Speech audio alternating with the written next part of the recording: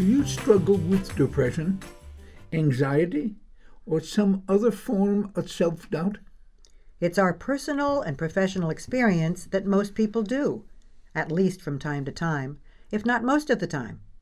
Certainly we've both felt the drag of depression, the annoyance of anxiety, the uncertainty of living on this planet. Not only do those feelings undermine your self-confidence, they seriously limit what you can allow yourself to want in your life. Hi, I'm Judith Shervin. And I'm Jim Snikowski. We're better known as Judith and Jim, and we're both PhD psychologists. We're pleased to provide for you our bite-sized podcasts on overcoming the fear of being fabulous. And since the topic today is how much do you allow yourself to want, it's important that you understand, if you didn't pick this up on previous podcasts, that many years ago, before we'd ever met each other, we were both professional actors. Quite successful at that, and yet neither of us could allow ourselves to want anything more than our daily work. Neither of us grew up in homes where ideas like ambition and career were mentioned in family conversations. In fact, neither of us ever heard those ideas ever talked about, ever, by our parents or other relatives. Consequently, we both walked away from our professional acting work. So today, our intention is to inspire you to want more for yourself, to free up your self-image and your self-talk, to dream bigger, to imagine a larger role for yourself in your life, and to want more. Perhaps you've never even thought about what you want from and for your life. After all, some people are actually blessed by being raised by parents who are involved in pursuing their ambitions. They grow up hearing about achievement, whether it's in business, entertainment, medicine, the arts, education, technology, you name it. They are exposed to what is possible, both in self-expression and in financial abundance. Consequently, they are raised to be able to desire large, fulfilling professional and personal lives. What about you?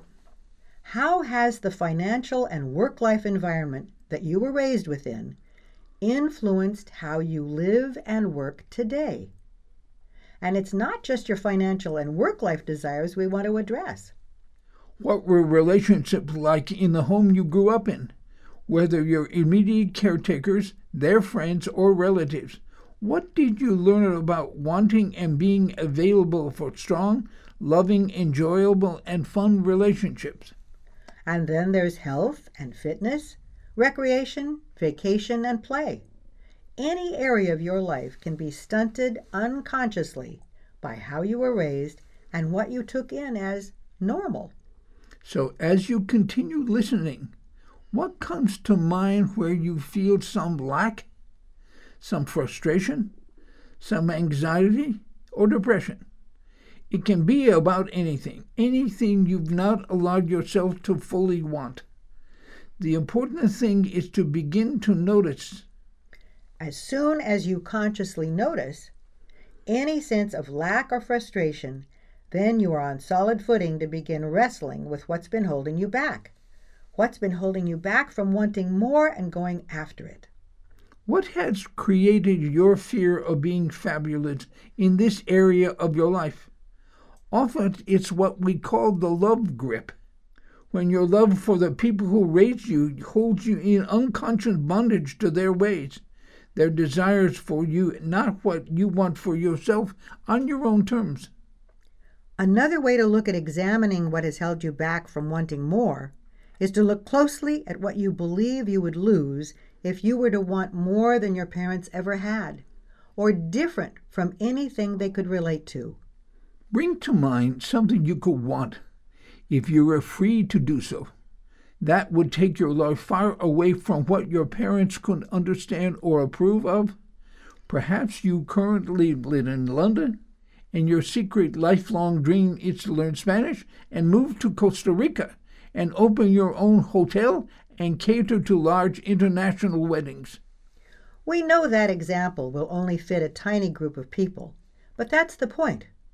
Often, what any individual may deeply want is particularly unique, and therefore not easily understood by others, much less members of their family of origin. The key point is they want it, and their self-doubt hampers their ability to go after it. So please remember that your life belongs to you, to only you. Yes, your parents brought you onto this planet, and they gave you what they had to give, but your life is yours. Your desires are yours. Your dreams are yours, unless you give away that authority over your life. Yes, that is the key takeaway we're hoping you have from listening to us, that no one else has authority over your life unless you give it away to them. So, as we wrap this topic up for now, how can you best magnify your excellence? What do you truly want to do with your life? How can you consciously, no matter the negative back chatter in your mind, follow your greatest dreams? Okay, as you focus on answering these questions, we emphasize that it doesn't matter what anyone else thinks. Your life belongs to you. What you want for your life belongs to you. So, how much can you allow yourself to want for yourself for the rest of your life? We'll leave you to chew on that question and look forward to being with you next time. And celebrate Valentine's Day by opening to love. A beautiful gift for your relationship. Yes. Now you and your special sweetheart can receive a daily dose of opening to love 365 days a year in your email, one love message at a time for an entire year. As someone wrote to us recently and said, "This is a must-read each morning before we start our day. It's a lovely guide.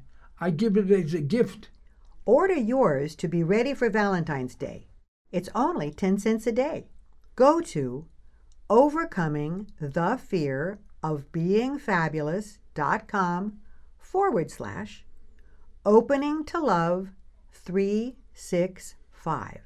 If you enjoyed this episode, we'd love you to give us a review, especially if you're listening on iTunes, because reviews on iTunes really make a big difference to how many people are aware of our podcast series, Overcoming the Fear of Being Fabulous, so they can then get to hear it as well. So thanks so much.